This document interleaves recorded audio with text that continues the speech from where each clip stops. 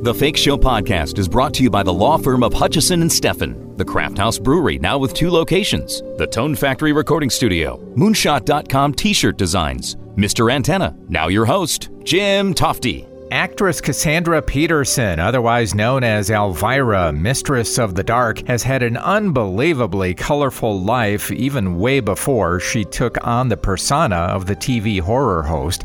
She had relationships with Jimi Hendrix, Tom Jones, Nicolas Cage, and became friends with Elvis Presley, Sammy Davis Jr., Phil Hartman, and Paul Rubens, to name a few, and was the youngest showgirl in Las Vegas. And she talks about all of that in her new book, Yours Cruelly, Elvira, Memoirs of the Mistress of the Dark. I've got Cassandra Peterson on the line right now from Los Angeles. Hi, Jim. Cassandra, welcome back to Las Vegas. How are you today? Wow, I'm fine. Good to be in Vegas again. Yes. Stomping ground. Yes, I know, and congratulations on the book. I'm so excited to read all the craziness. Yeah, there is a lot of craziness. Thank you.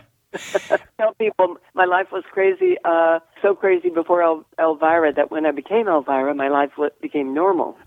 Right, I know. And I think people kind of find that hard to believe. But earlier in your life, when you were, I think, a teenager, you were pretty much a self-professed rock and roll groupie and ended up in the hotel rooms of some pretty famous dudes, right? I did. I have to say, though, at that time, I was the virgin groupie. I think I was the only groupie that might have been a virgin. I don't know. But I did end up in the hotel room of, everybody you could name. Mitch Ryder and the Detroit Wheels. Jimi Hendrix, the Young Rascals, Three Dog Night.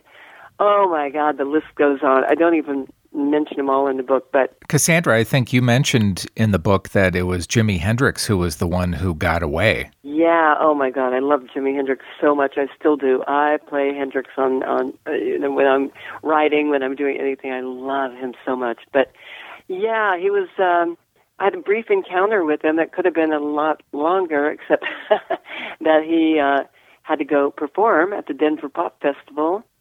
And then we had planned to meet up afterwards, but that was not to work out. I might not tell you the whole ending to that story so people can read it and find out what happens.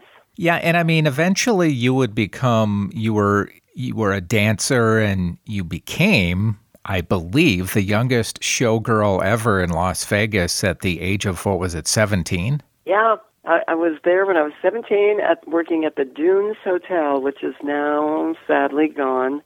Right. But it was. At the time, I think I was the youngest showgirl ever. Thanks to meeting Elvis Presley, who gave me some advice, and that advice was to get the hell out of Vegas because I was too young to be there by myself. I would now be the oldest showgirl in Las Vegas.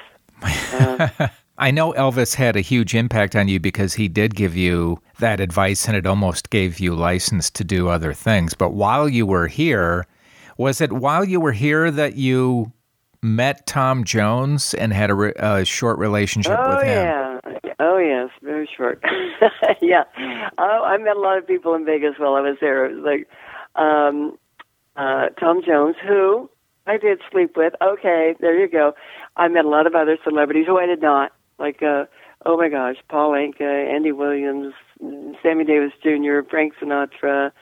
Yeah, it was just Engelbert Humperdinck, remember him? Sure. Just a lot of people there. I was good friends with Siegfried and Roy, very good friends with them.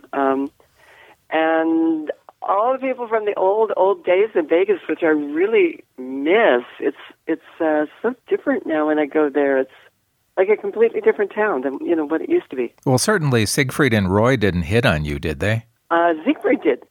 I know people find that hard to believe, but on my 18th birthday, he locked me in a room with him and jumped on me and said, "Let me be your first." How do you like that? Okay, now, that's some magic there, right? Yeah, that is magic. And did you complete that task? I did not. I saved myself for Tom Jones. Oh, well. I like that. Cassandra, you would eventually, and I don't know how this happened, but you moved on to be part of the Groundlings with a pretty great cast at that point, Phil Hartman and Paul Rubens, right? Yeah, and I mean, so many more great people, like, well, John Lovitz and Julia Sweeney were just coming in. Lorraine Newman was just leaving for Saturday Night Live. But yeah, Phil Hartman and Paul Rubens had such a huge impact on what I did and what I became, because I just wanted to be like them. They were the funniest damn people that ever lived, and being in a group with them I was kind of like their puppy dog following them around, but we were great friends all of Phil's life, and I still talk to Paul Rubens practically every day. We are really close. That is so great. I saw his live stage act early on, and it's pretty incredible to think of how ahead of his time that he was. And I think you appeared as the biker chick in Pee-wee's Big Adventure, if I'm not mistaken. I was. People don't realize that. It's so funny. But I played a biker chick. I got to, beat Pee-wee up, which is an awesome thing. Have you dreams? And yeah, so many people don't realize that's me, but it was a nice little cameo part, and I love that movie. One of my all-time favorites, Pee-wee's Big Adventure.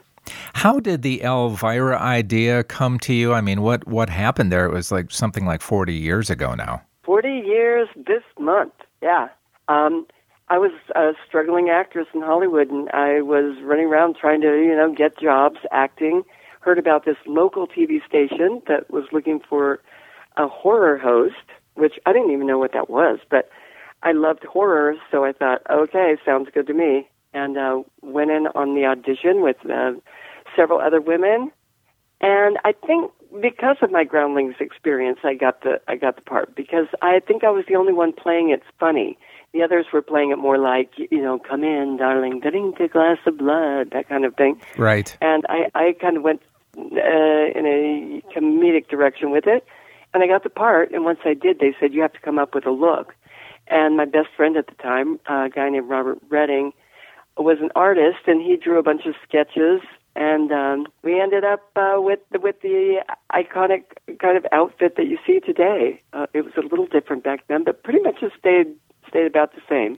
Yeah, it's a great outfit, obviously, and I think that your show was the first to go national, the horror show that you hosted? Yeah, it was the first time any horror host, I think every local market has their little horror host, every big city has a horror host, but this was the first time that a horror host had actually been broadcast across the whole United States, so I have the dubious distinction of being that person.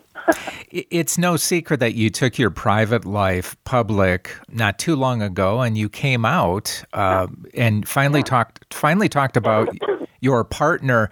It was a little surprising to me because you had relationships with a lot of guys, but you have been very happy these past, couple decades now. Yeah. If you've read the book, you'll know I had relations with a lot of guys, but I still consider myself straight, which is, I don't know what to tell you, but I think there's straight and there's gay, and then there's 1,000 shades of gray in between there, and I was and am, I consider myself completely straight, but I fell in love with a woman. So what can you say? I don't know. She's very androgynous, and we were really good friends for 6 years, and then it became more than a friendship. So there you are. Good. I don't know what happened. Good for you, and good for you to talk about it. And I know that you have talked about the future of Elvira. Eventually, I'm assuming you'll step away from it. But is there a film or a Broadway production in the future? Yeah, I'm already working on a documentary based on the book of a documentary of my life. And I have a couple other projects I'd really, really love to do, which one is a biopic of my life with, another actress playing me, like, say, Dolly Parton or somebody. And then also I've always dreamed about doing a Broadway play of Mistress of the Dark, my movie from 1988, because I think it would be such a fun musical, somewhere between Hairspray and the Rocky Horror Picture Show. So. Yeah. So I have all these projects that I plan on, continuing to work on. That's great. Cassandra Peterson's Yours Cruelly, Elvira. It's now at Amazon.com, BarnesandNoble.com, and everywhere you buy your books. Always great touching base with you. Good luck with the book and everything that's coming up for you. Well, you too. You don't have a book out, but thank you. I was going to say you do. Thanks, Jim, and have a happy Halloween. Thanks, Cassandra. Bye-bye. Bye. She is truly the queen of Halloween with more than 3 decades, including an IMAX movie, music CDs, books, and more than 1,000 licensed products. She's done okay for herself. That finishes off this Halloween edition of the Fake Show podcast. Thanks for listening. I'm Jim Tofte. I'll see you next time. Listen to The Fake Show anywhere on SoundCloud, Stitcher, iTunes, and thefakeshow.com.